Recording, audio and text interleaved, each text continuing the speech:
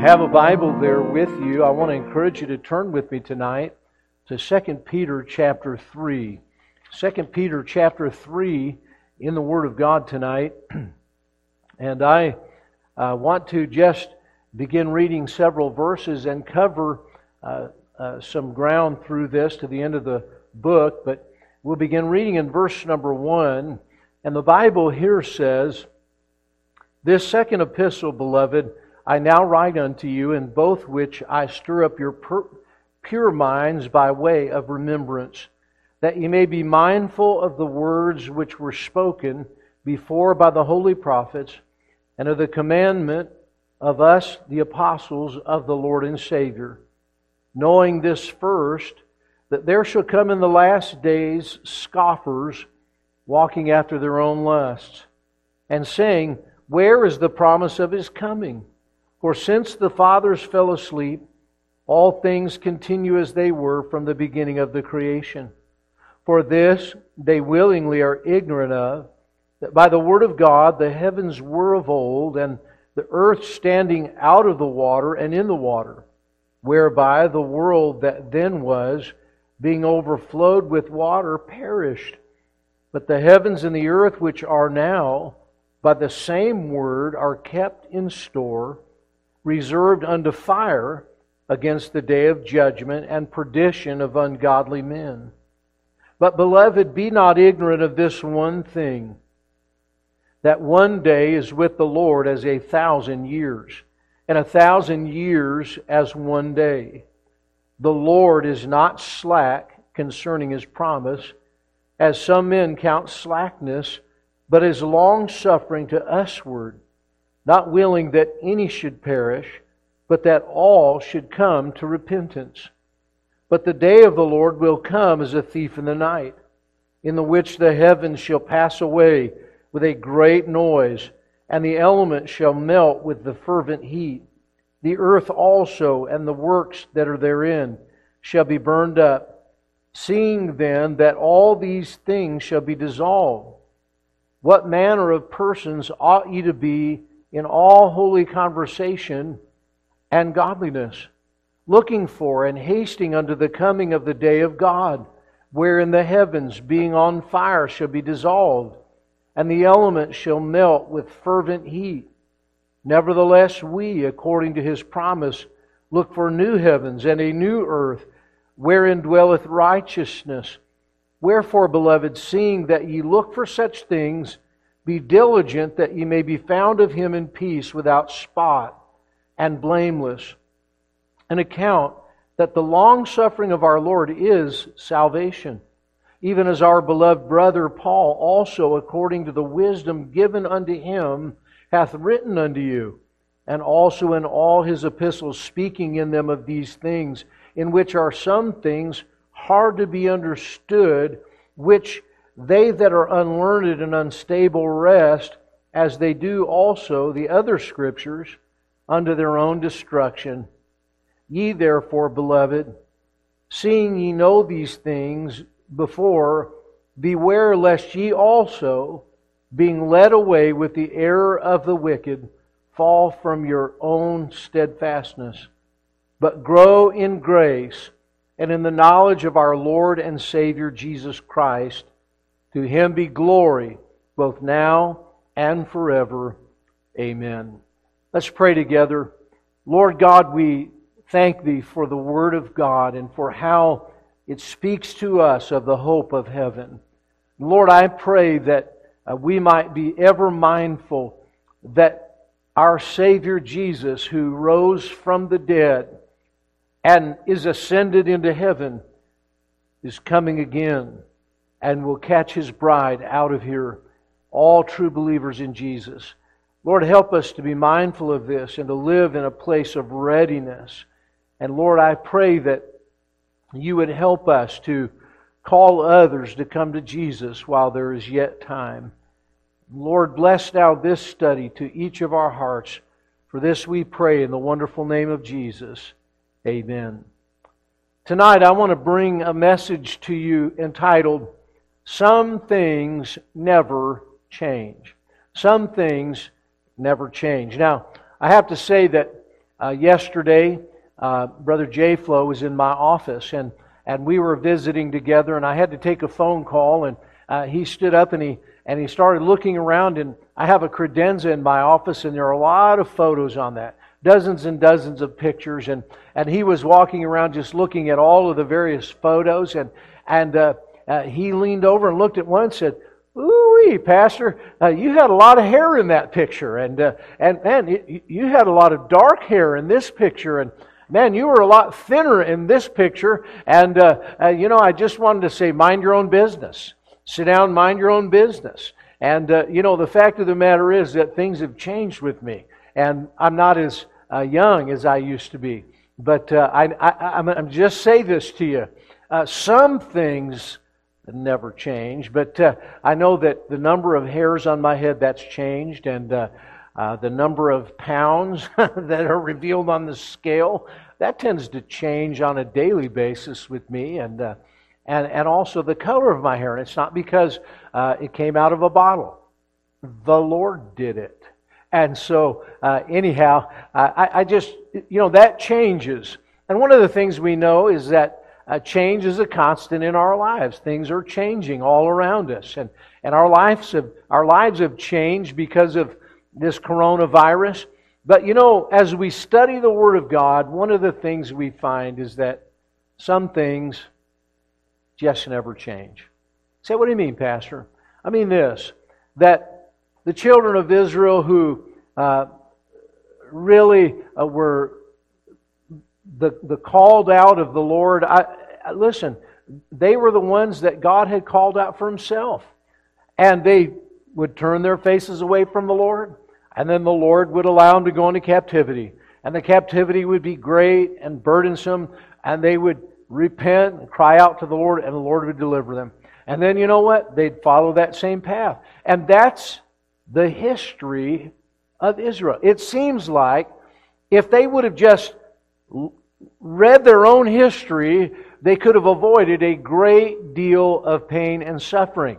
And yet, some things never change, do they? They go through difficulty, and they don't learn from that difficulty. They're destined to go through that again. The reality is that we're in a similar situation. We have, throughout the history that's relatively short of our country, we have seen difficult times, and those difficult times turned us back to the Lord, and we got comfortable again, and we forgot the Lord that saved us, and then the Lord had to bring something again. And listen, you can still find people driving around town with bumper stickers that have "Never Forget," and then a picture of the Twin Towers. And the reality is that there are a great many people that have been born. There are people that now can vote who don't remember. They weren't here. They don't keep that in mind. They're not sure why 9/11 is so consequential. And one of the problems is we tend to forget things. And so consequently, we follow after the same patterns. And the reality is this, that's precisely what Peter was pointing out was going to take place. And he gave an illustration of those that they were just skeptical that there would be a flood that would come upon the earth. And yet it happened. And then he says, by the same word. In other words, the same word of God, God says, look, there's going to be another judgment that comes. And yet there are people that just don't seem to believe it. They're still scoffers, and they don't think that it's going to happen. If it was going to happen, it would have happened a long time ago. And folks, I do want to say that there's been a lot of talk and discussion about the fact that this coronavirus is one indication that the return of the Lord is imminent. It's upon us, and there are many that have mistakenly stated that, man, we're already in the tribulation period. And I read an article this week in a Christian periodical by someone that believes that we're partway through that tribulation period. Folks, I just want to say something to you, and that is that, look, that tribulation period doesn't begin until the Antichrist makes a peace accord with Israel, and Israel begins to build the temple on the Temple Mount. And that's really what begins that 7-year period of time called the tribulation. But we're looking for a rapture that will precede the tribulation period. And look, it's spoken of here in this passage of Scripture. But what I want to tell you is that all of these events, I believe, are just the whole earth groaning in travail until the redemption of the purchased possession. These are not the events of the tribulation period, but these are yet but a precursor of what is going to come. And we know that the Lord Jesus is coming soon. And it would do us all well to be mindful of this. And really, 2 Peter is an epistle that was written to believers, mainly Jews, but also Gentiles who are referenced in this passage, and telling them about what would transpire during the very last days. Perhaps it's very similar in its nature and tone and in its content to 2 Timothy, which also reveals these very same details.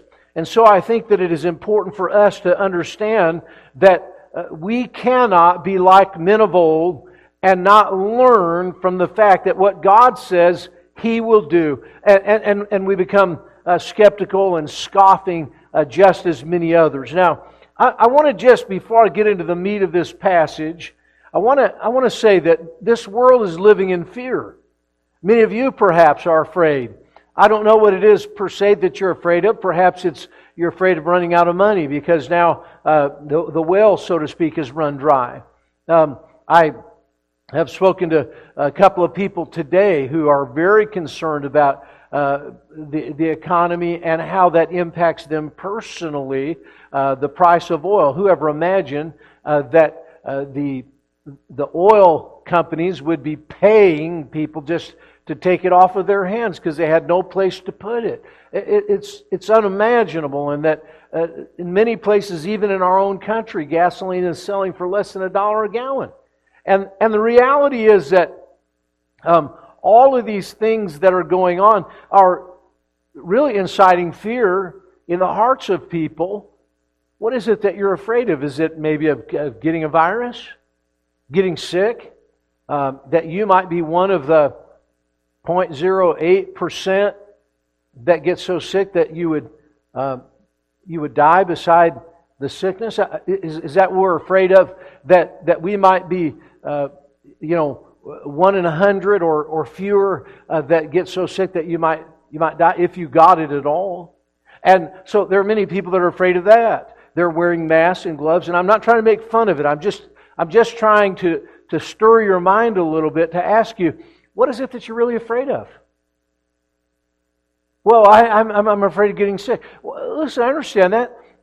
Well, I'm afraid of giving it to someone that I love. I understand that. I don't want to give a virus to anybody that I love. Well, I'm afraid of running out of money and being destitute. Well, nobody wants to be destitute. I understand that. But, listen, the Lord Jesus said in Matthew chapter 9 and verse 28, "Fear not him who is able to destroy the body, but fear him who is able to destroy both body and soul in hell." The Lord is trying to get people to think about the eternal and not just the temporal. And if all we think about is just the temporal, and if that's all that we have in our purview, then that's a problem. Because, folks, I want to say that God is calling us as a people to be mindful of the fact that this doesn't end when we die. We don't die like a dog and go into the ground. That's the end of the story, and that's all she wrote. Because you and I will live as long as God lives, which is forever, in one of two places, either in heaven or in hell. And so, listen, my friend Jesus said, "Fear not him who is able to destroy the body." In other words, don't be so deathly afraid of coronavirus that you lose sight of the fact that there are people that could get the virus that would not only lose their body, but their soul in hell. And the truth is that we need to be more afraid of that than we are of getting sick in the grand scheme and economy of God. And so I think we need to put everything in its rightful perspective. Now, I've done almost 900 funerals in my ministry the last nearly 40 years come May. And what I want to say is this, that in almost every service that I have done, I have heard people say things like this. Well, they're in a far better place. Well, they're in such a better place now, and they're no longer in suffering and in pain. And I often want to look at them and say, how do you know? How do you know that? Because if someone suffered a cruel death with coronavirus, or a cruel death with cancer, or a cruel death with Alzheimer's, or whatever the disease was that they were afflicted with, and if they suffered until they died and they went to hell, their suffering isn't over, it's just beginning. The pain isn't finished, it's just beginning. And sometimes I think people really don't know in their hearts when they say, well, they're in a far better place. They just don't have that confidence. They say that because it makes them feel better about things. It helps them to cope with the reality that their loved one is gone. Maybe they didn't visit them quite enough in the hospital, or they didn't express their true feelings towards them before they passed, or I don't know what it is, but they try to say, well, the way I can mollify my emotional wounds is by saying they're in a far better place and laying a hold of that, even though I really never talked to them about their eternal destiny. I'm surmising because they went to church on Christmas and Easter that they must be in a far better place. Nothing about their life, mind you, that indicated that they had a relationship with the Lord or they had the hope of heaven, but I'm sending them there in my own happy mind. The reality is this, folks, that there's something beyond the grave that's real. And what we find in this epistle is that, look, some things never change. Things happen, people didn't learn from it, and so the next generations have to go through it. And in every generation there have been skeptics and scoffers concerning what God has said. And so, with that understanding, I think there are 4 things that we need to see in these verses which we have read tonight. And the first thing that I want to mention is that Peter is issuing a call to remember. A call to remember. Here we find that the Bible says in verse 1, Beloved, I now write unto you in both which I stir up your pure minds by way of remembrance. He's trying to stir their minds up by way of remembrance, but he said your pure minds. And I study that word pure. It means it's undiluted by the things of the world. The truth is still fresh and real in the mind and in the heart. And the tragedy is this, that so many folks have filled their thoughts with the things of this world that there's no purity of spiritual thought. This morning I was taking some vitamins, and I had a little bottle of Gatorade there, and there was about that much in the bottom of it. So I took some water and I filled the bottle up. And so it was just lightly colored water that just had a faint taste of Gatorade.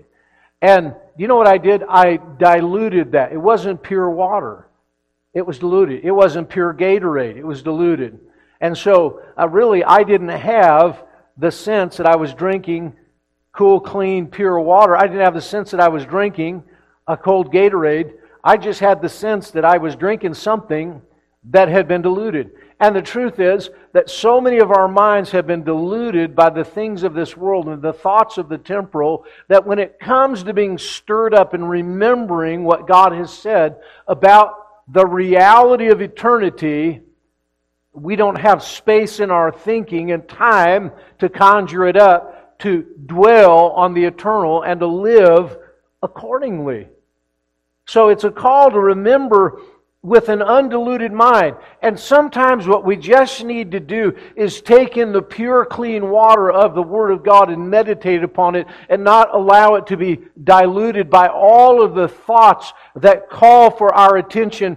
And I believe that the Bible here is telling us that we need to remember what the Scriptures have said. And he said, look, I wrote unto you in 2 epistles, and in both I was trying to stir up your pure minds by way of remembrance, that you may be mindful of the words which were spoken before by the holy prophets, and of the commandment of us, the apostles of the Lord and Savior. And so he was saying, look, I want you to remember the Scriptures. I believe that that's precisely what Paul told Timothy to do when he was speaking about what would take place in the last days. And that there would be false preachers and scoffers. And here again in 2 Peter we see that principle being reiterated. And so I think what we need to do is what we don't often do, is we need to remember. We need to remember. You know, people go on Facebook. It's amazing. They'll post pictures of their childhood. They'll post pictures of themselves in different situations. And then, like, they'll post pictures of their vacation from 5 years ago, or, you know, their siblings from when they were growing up. And I'm sure they have Facebook friends that knew them at that time, and they're interested in all of that. But, you know, we like to do those types of things to walk down memory lane. So we remember all about us. And sometimes, while we're remembering all about this existential life that we're living and all of the experiences that we've had, we forget that this is not the end. Not for us. Not for the world. And Peter is writing to stir up pure minds. And God is calling us not to have our minds diluted with the things of this world, but to think clearly upon the things that God, by His Word and through His Holy Spirit's ministry, has revealed unto us, so that we're fully aware and mindful of what the Bible says about the day in which we live and about the day which is to come.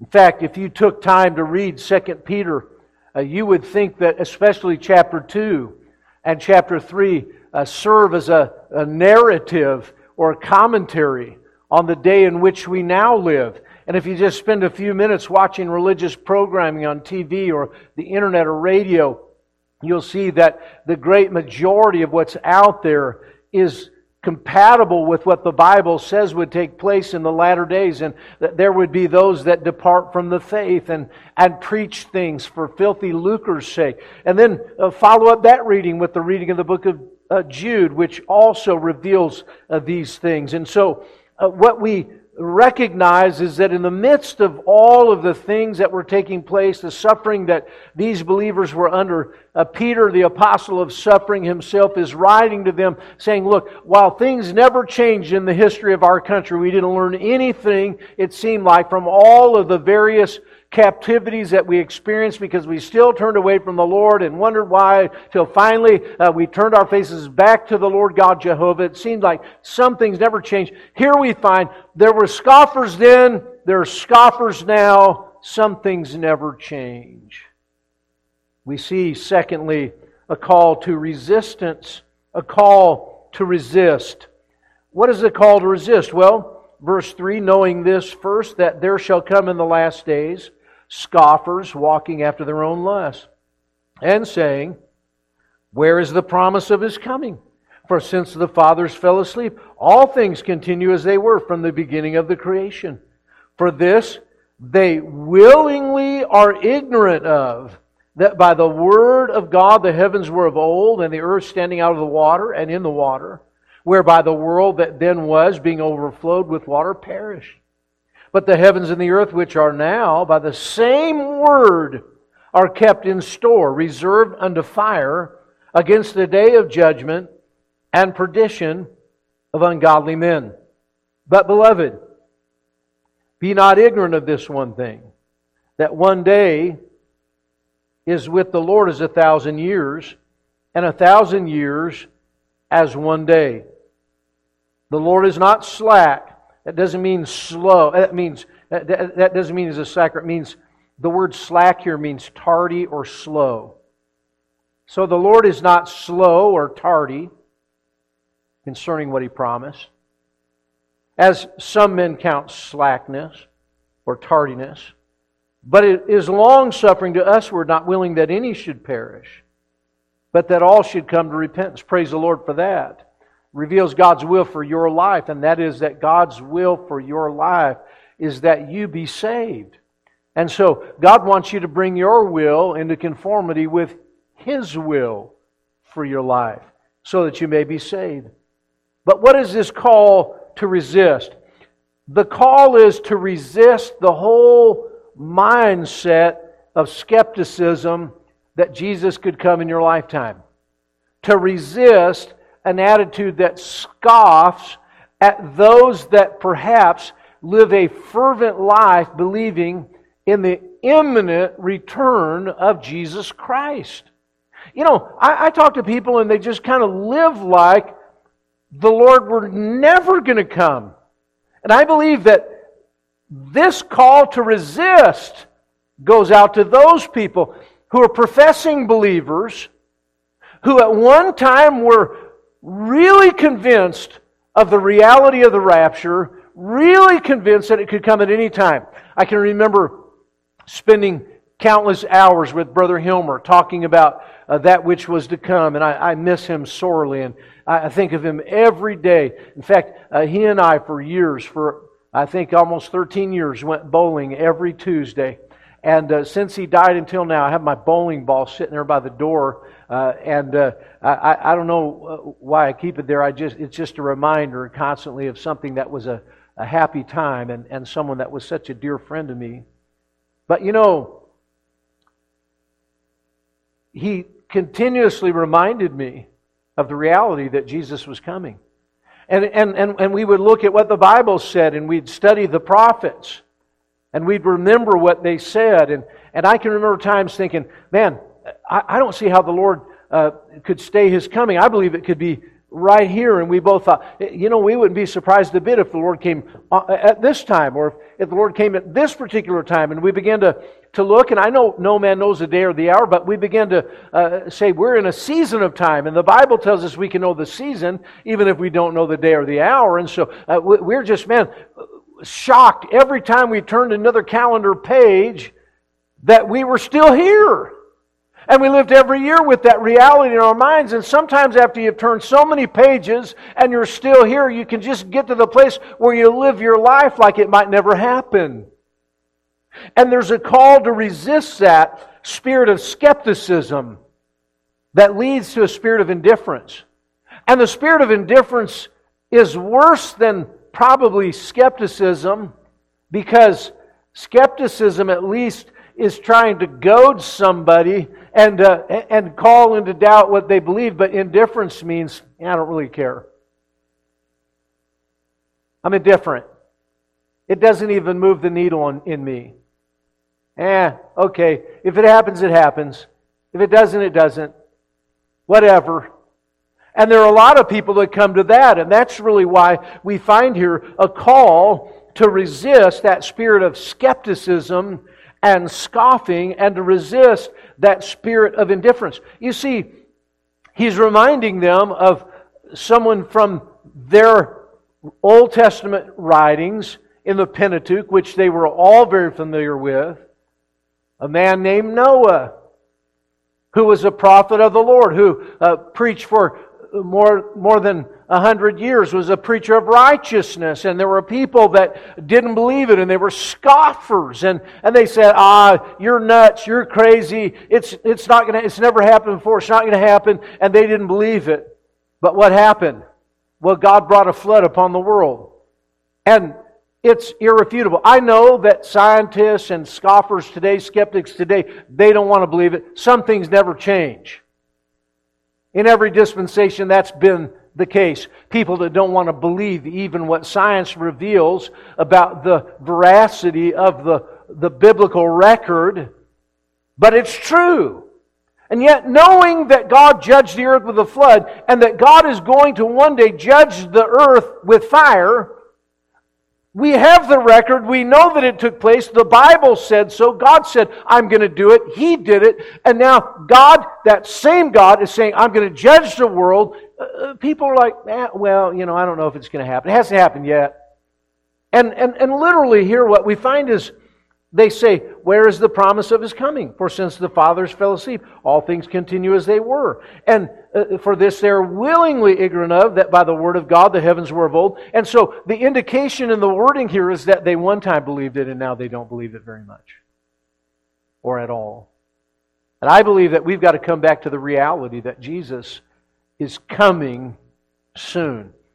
People want to talk about the mark of the beast. You want to talk about the mark of the beast? What we're seeing is the stage being set for all of humanity, like lemmings, to follow the Antichrist to wherever they get the mark. Because it's going to have all of their medical records. And so we don't get a virus on money. We're going to just go to a cashless system. And with that mark, we can transact business, and we never have to exchange anything. We don't have to touch anybody. We don't have to touch money that we give to someone that would infect them. If children get lost, today there was an Amber Alert that came across the phone of some children that have been abducted, and the Antichrist is going to convince everybody. What we need to do is like we're doing with our dogs already. We need to chip our children, and if we all get chipped, many of you are going to have Alzheimer's. If you get lost, we'll be able to locate you. We'll be able to find you. It'll be easy, and people are going to, because of banking and because of health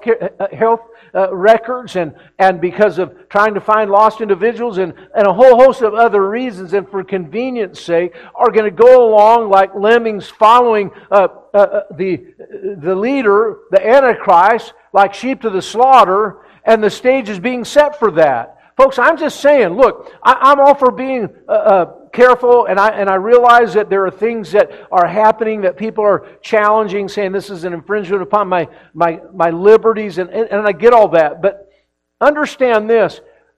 If you would have told folks 2 months ago that the whole world would get lockstep behind staying at home, and perhaps getting laid off their job, and keeping the kids home from school, and not going to church, and not mailing in a paper check because they're afraid of getting a virus, and not being able to fly anywhere, and that whole industries are shuttered, and you can't stay in a hotel. Hotels are closed up. You can't fly in an airplane. Flights are canceled. Listen, if we would have told you, you would have said, I don't believe it. But guess what? It happened. And you know what? It's all leading up to a time where there's going to be a governmental leader who's going to tell folks what to do, and they're going to go like sheep to the slaughter and get the mark of the beast. Now, for you that are believers in Jesus Christ, praise His name. You're not going to be here. You don't have to worry about what am I going to do if I have to make that choice. I'm just simply saying it's a call to resistance. Don't be the skeptic or the scoffer, and don't be indifferent. So we see a call to remember. Secondly, a call to resist. And thirdly, we notice a call to readiness. A call to readiness. In verse 10, the Bible tells us the day of the Lord will come as a thief in the night, in the which the heavens shall pass away with a great noise, and the elements shall melt with a fervent heat. Now, that's not one single solitary 24-hour period of time. That's speaking of a span of time in end-time events. And it is beginning with the rapture and culminating with the eternal age. And there's a summation of the many events that will take place from the time of the rapture to the end. Among those things are the earth melting with a fervent heat. And the Bible tells us in verse 12, looking for and hasting unto the coming of the day of God, wherein the heavens, being on fire, shall be dissolved, and the elements shall melt with the fervent heat. And so, nevertheless, we look for a new heaven and a new earth, wherein dwelleth righteousness. Now, folks, let me just say something. Yesterday was Earth Day. And the President was so proud. He and Melania planted a tree on the south lawn, and in honor of Earth Day. Now, folks, I realize this. I'm not trying to make light or fun. Maybe I'm a little bit. But the thing is, look, if we're so worried about global warming, we're going to spend all of our time worrying about something that God's going to burn anyhow. All the stuff that you're worried about, your house, your things, your possessions, look, you're not going to prevent it from being consumed in fire just like that. God's going to melt that stuff with the fervent heat. So the question is, as we consider this, verse 11, seeing then that all these things, what things? All your stuff, your house, your car, your boat, your things. It's what's going to happen. It's going to be dissolved. What manner of persons ought ye to be in all holy conversation and godliness, looking for and hasting unto the coming day of God. So look, what this is a call to, he's asking them rhetorically, if this is really happening, don't you think we'd ought to live in a state of readiness? Don't you think we better get ready? It's a call to be ready. And it's a challenge for believers to live in a state of readiness. It speaks of our Christian conduct and our values. Our conduct and our values. The word conversation means our conduct or our lifestyle. How ought we to live if we truly believe that Jesus could come at any moment?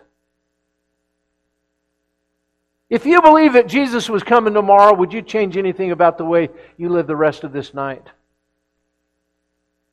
Would you? Do you know anybody that's lost and on their way to hell? If you knew Jesus was coming at 10 o'clock in the morning, do you suppose that you might drive to somebody's house that you love and try to tell them how to be saved?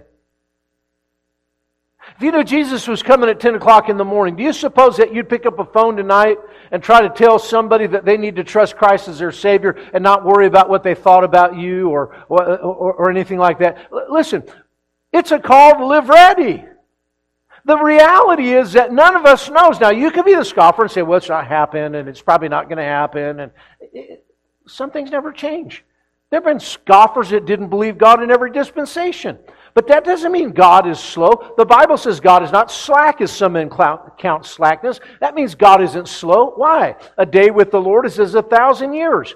Our time means nothing to God. I'm wearing a watch right here. I look at it all the time. And the fact is that sometimes, even though as much as I look at it, I'm running a little behind. And the truth of the matter is, God doesn't wear a watch.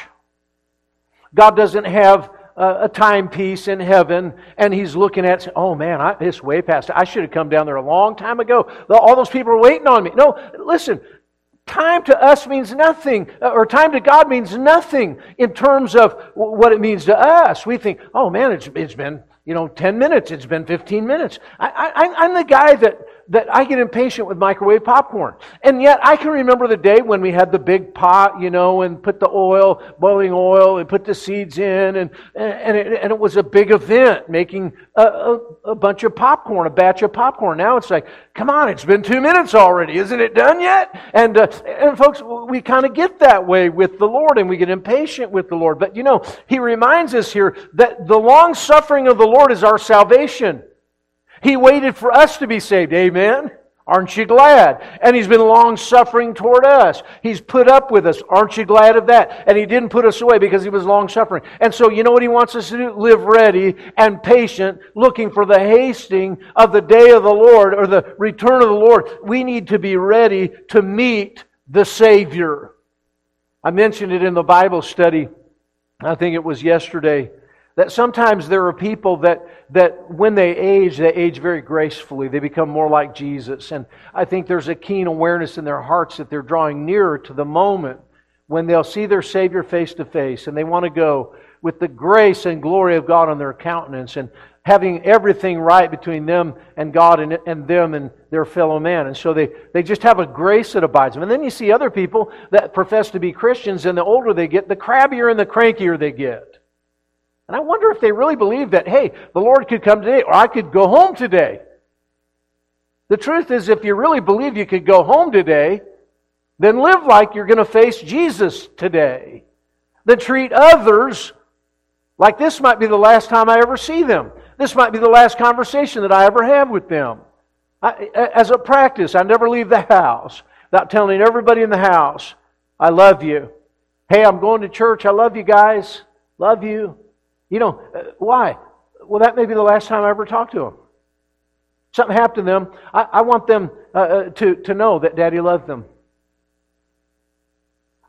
Look, if that was the last thing I ever had to say to them, I want it to be, I love you.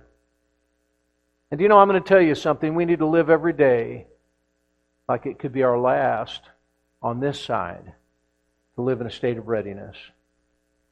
Call to readiness. And then what we discover is this, finally. And I want you to notice here in verse 15, and account that the long suffering of our Lord is salvation. even as our beloved brother Paul, also according to the wisdom given unto him, hath written unto you. As also in all his epistles, speaking in them of these things, in which are some things hard to be understood.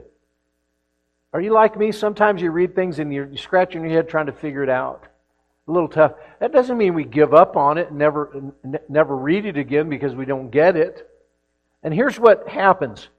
Which they that are unlearned and unstable rest. That doesn't mean R-E-S-T, W-R-E-S-T. That means they take it out of the Scripture. As they do also the other Scriptures under their own discretion. You know what? They try to make it mean whatever they think it should mean.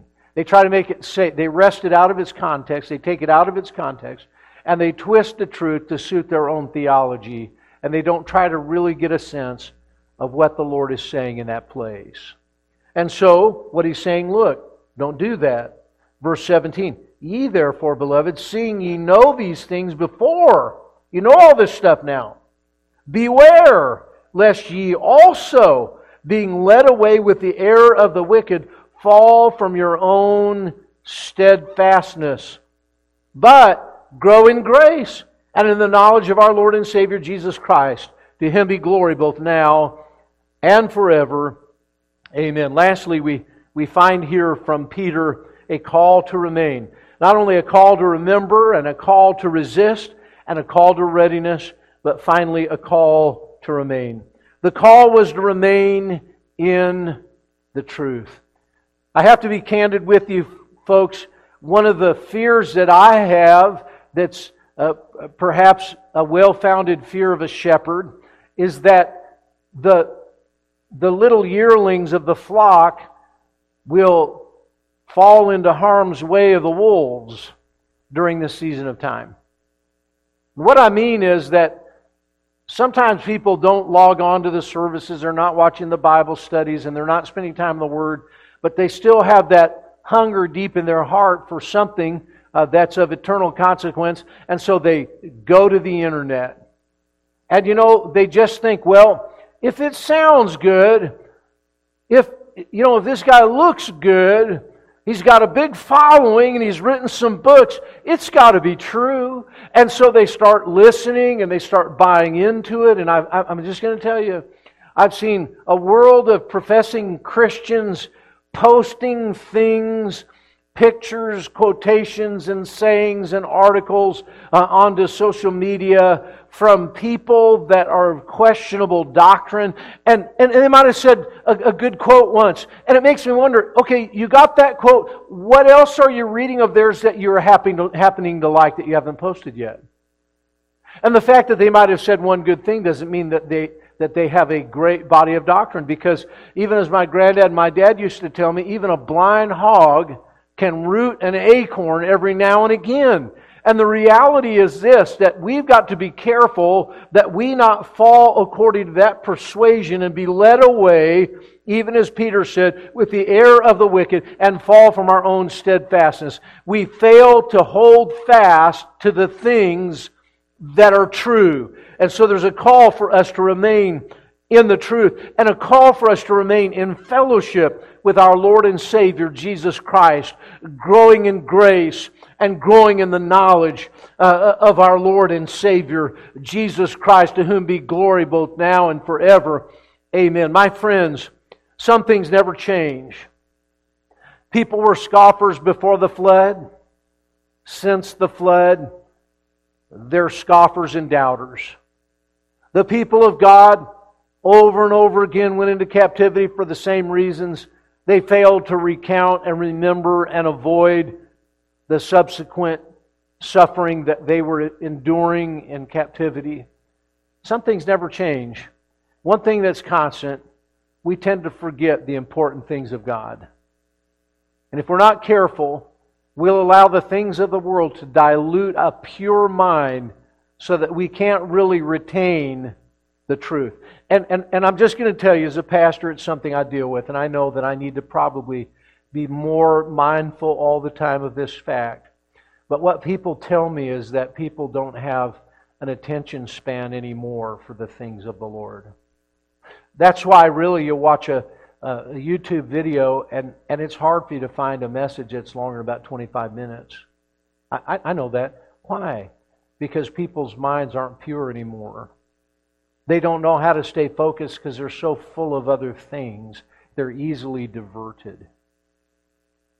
The truth is that we've got to come to the place sometime where we can focus intently upon the things of the Lord and never grow weary of it. Some things never change. But one thing I know is that a true believer in Jesus Christ will be in a constant state of change. And that is being changed from glory into glory, formed more every day into the image of Jesus Christ. And so let's hear the call to remember.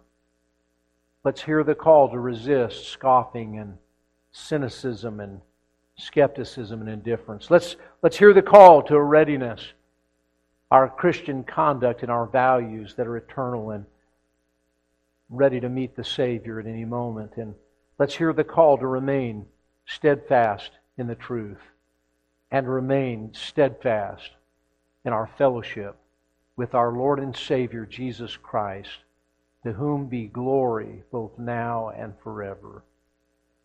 Amen. Lord God, I pray tonight that we would hear the call and live in a state of readiness.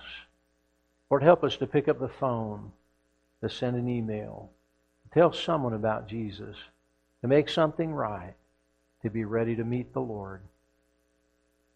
These things we pray in the wonderful name of Jesus. Amen.